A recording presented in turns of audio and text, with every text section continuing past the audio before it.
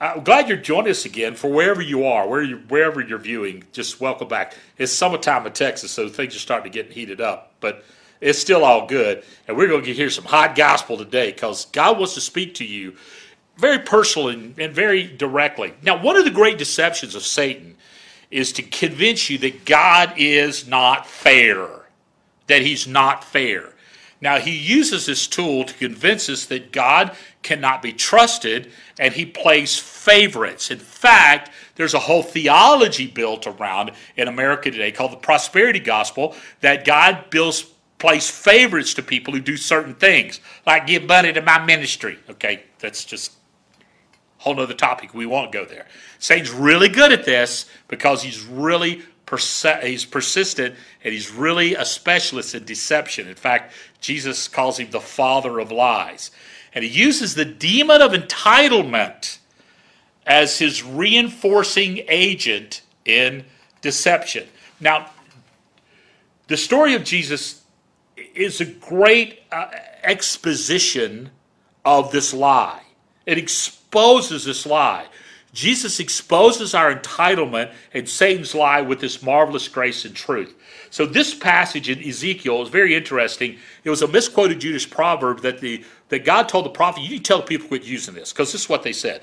The fathers eat sour grapes and their children's teeth are set on edge. Now I say that. My mama used to say that all the time. And this is what the prophet said. As I live, this is the declaration of the Lord. You will no longer use this proverb. Stop it.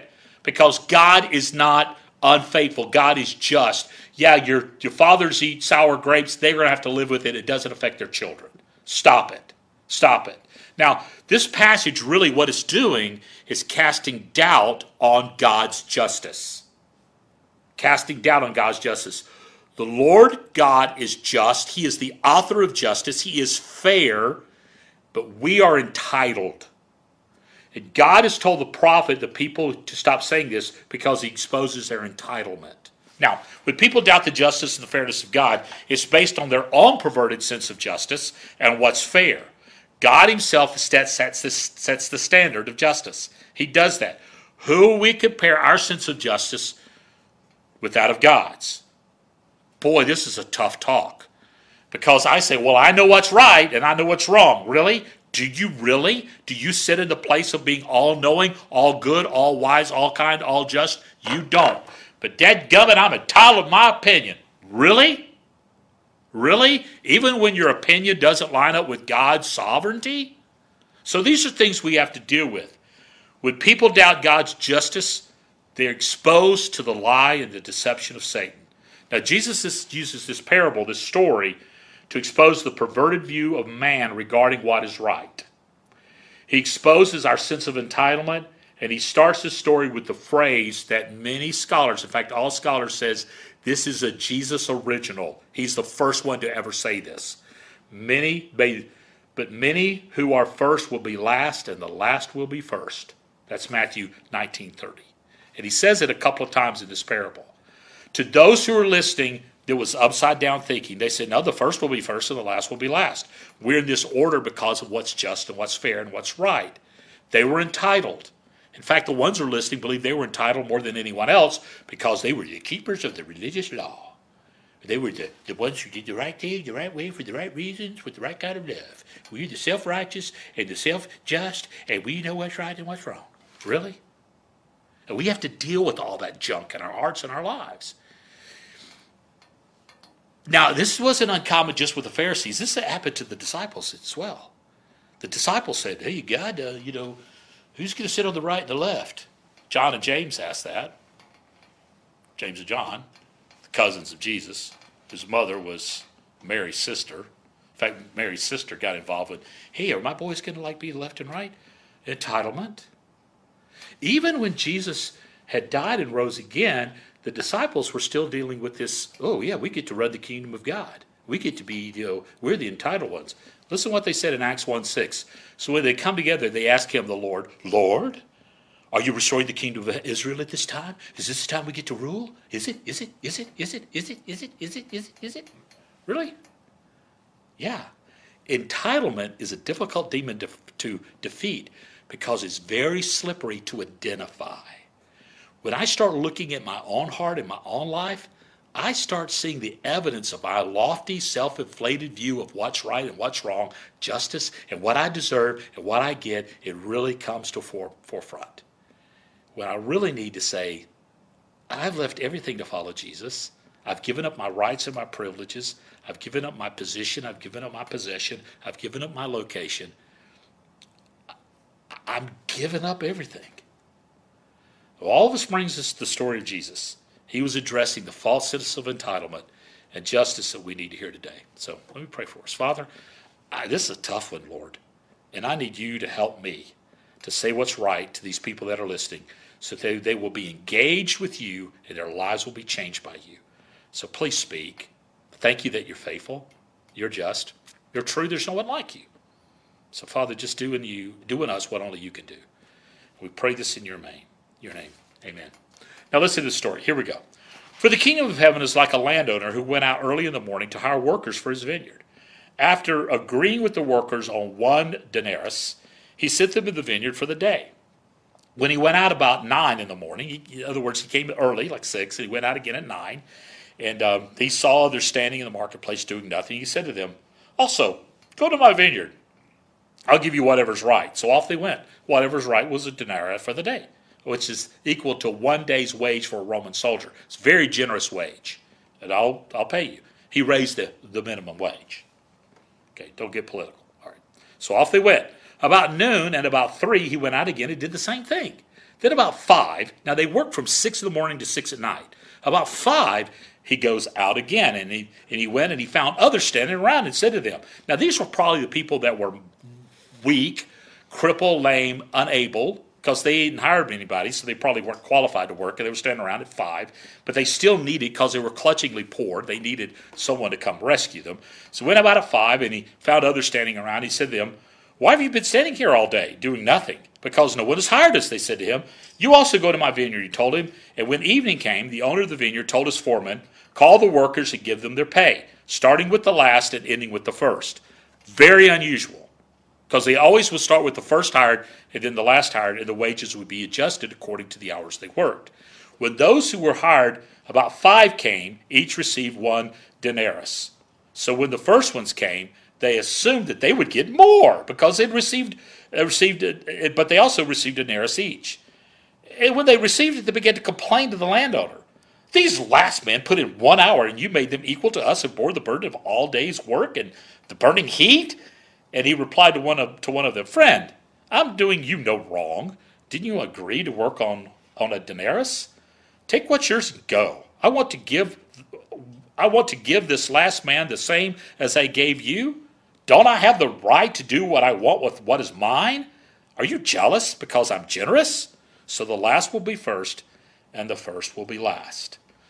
Now, here's some big takeaways from this parable. This is a common event that all the listeners knew about. Wealthy landowner goes to the marketplace to hire the clutchingly poor and to hire them to work. And these guys were dependent upon the wage to buy food, because they would work from 6 to 6. At 6, they would buy food and feed their family. And they were dependent upon getting paid that day. And this is the Jewish custom. Work a day, get paid at the end of the day. That's the way they did it. Now, Jesus framed this story by talking about the kingdom of heaven. And what he was saying is God, not only in the eschaton, that's the time to come, but right now in the current, that God does things God's way, not man's way. God is the one over justice, over what is fair. The listening crowd was very interested in the kingdom of heaven because they were looking forward to the Messiah, looking forward to getting rid of the Romans, and they were thinking it was going to be this. But it wasn't really a concept of the afterlife, but a restoring of their life. They believed that the Messiah would come in and usher in 1,000-year millennial reign, and that everything would be good and Israel would be back center place like it was in the days of Solomon. These day laborers, typically poor, were dependent on the generosity of the landowner. They were hired all times of day, just like the story said. The staggering of the hire times was not unusual as well. The amount being paid and the amount was given, the Roman soldier was very generous, but that was very unusual that everybody got the same. Paying the last one first was not normal. I've already said that you usually paid the first one, but Jesus, what he was doing was flipping their sense of justice. and he said everybody got the same wage, they lost their minds. This further exposed their entitlement. Now, get this. Jesus explained the landowner's reasoning and further exposed a sense of unfair behavior and unfair entitlement. Justice of man is always skewed because we do not sit at a place where we can see from horizon to horizon. Jesus is brilliant. He's challenging our thinking. He's revealed heaven's justice based on God's grace, not on our actions. What I may perceive as unjust now, God has made just because he's working in ways that I cannot see. Oh, well, let's take a deeper look. I'm as guilty as those that listened that day. I think I'm owed something by God, and he owes me nothing. I deserve death, and he offers me acceptance to his kingdom and life forever by his divine invitation. John 6:44. No one could come to me unless the Father who sent me draws him, and I will raise him up on the last day. Jesus invites me into a relationship by his grace. He doesn't look at me and go, man, that's a first round pick. No, he looks at me with his grace. I'm like one who was hired at the last moment, broken and poor, waiting on someone to accept me, and Jesus did. He came along, and he took me in. He owes me nothing, and I owe him everything, but in his acceptance, he gives me more than I can imagine. The most faithful saint and the hell-bound sinner are saved on their deathbed because they receive the same level of justice and grace.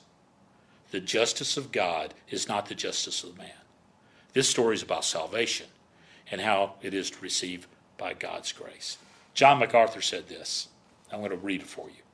Believing tax collector, prostitutes, criminals, and social outcasts will have the same eternal residence as Paul, Augustine, Luther, and Wesley.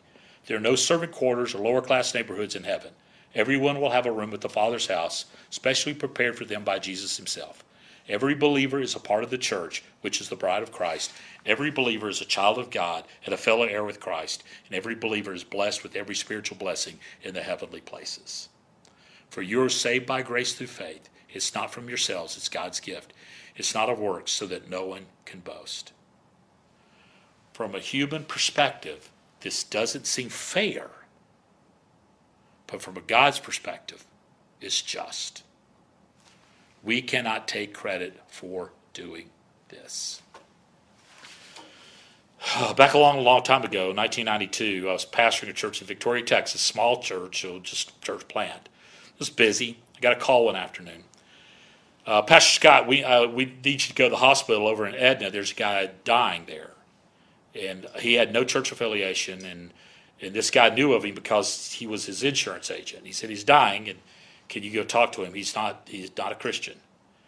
Well, come to find out, this guy was the notorious sinner of the city, that little city next to us. Everybody knew that he was lost. In fact, every time the Baptist church would have a revival, the revival preacher would go by and try to win this guy to the Lord, and he would refuse to accept Christ. He would reject God, reject God's messenger, and here he was on his deathbed. So they sent a 33-year-old church planter over to talk to him at his last dying moment. I walk in, he's laying there facing the wall, and I talk to him. And I talked to him about Jesus. And then I asked him if he was ready to meet Jesus, and he said no. He rolled over and he looked at me, and he said, "Preacher, help me." And I helped him pray and receive Jesus into his life. He rolled back over, faced the wall. I left, and by the time I got home, he had died. He did not deserve heaven, but he got it. I did his funeral. His whole extended family got saved and baptized and started following the Lord. One of his sons even became a deacon in our church. What? The man who did not deserve grace at the last moment received grace. My precious mother loved Jesus and accepted him when she was 6. This old dude who lived a life of degenerate got the same reward as my precious mama who lived for Jesus her whole life. That is the justice of God, not the righteousness of man. This story, this parable, is about how we're saved. So here's some key truths. God is the author of salvation. We are not. God establishes the term of salvation. We don't. God calls people to himself, and he saves those who respond by his grace. God is willing for everyone to respond, even though he knows all who won't, who will and who won't. God is compassionate. God enables us then to respond to him and to serve him because he divinely enables us with his Holy Spirit. God keeps his promises. God is just. I can trust him. Humans are entitled, and we have to come to God in submission to his sovereignty and his justice. God's grace is greater than all our sins. So the last will be first, and the first shall be last. I've got to deal with my entitlement. How do I do that? Come to Jesus and live. Come to Jesus and live. Father, thank you that you are so complete and so good and so loving and so gracious and so just, even when we fight against you, even when the demon of entitlement ensnares us to false thinking, you break through with who you are. And I pray, Father, you can break our hearts now, that we'll submit to you in reverence and awe and love and grace and truth and live accordingly. Break the grip of selfishness. Break the grip of entitlement. And let us live all for you. Father, some of this audience today, watching today, need to respond to you in faith. Like this old guy who at the last minute prayed, or like my mama who at the first of her life prayed. May we step into your salvation with that same offer of grace to receive it fully from you, praying, Jesus, I'm yours. Jesus, I'm going to live for you. And Father, those of us who belong to you, let's remember that we're entitled to nothing, but you give us everything according to your riches and glory. And let us live for you, and we pray this in your name. Amen. So what are you going to do? What's your next step? Step into membership, step with and grow, step up and serve, step out and share, become a part of this family, be a group leader. I say it every week. Be baptized. What is your next step? Take it. Lose the entitlement and live in freedom, all for Jesus.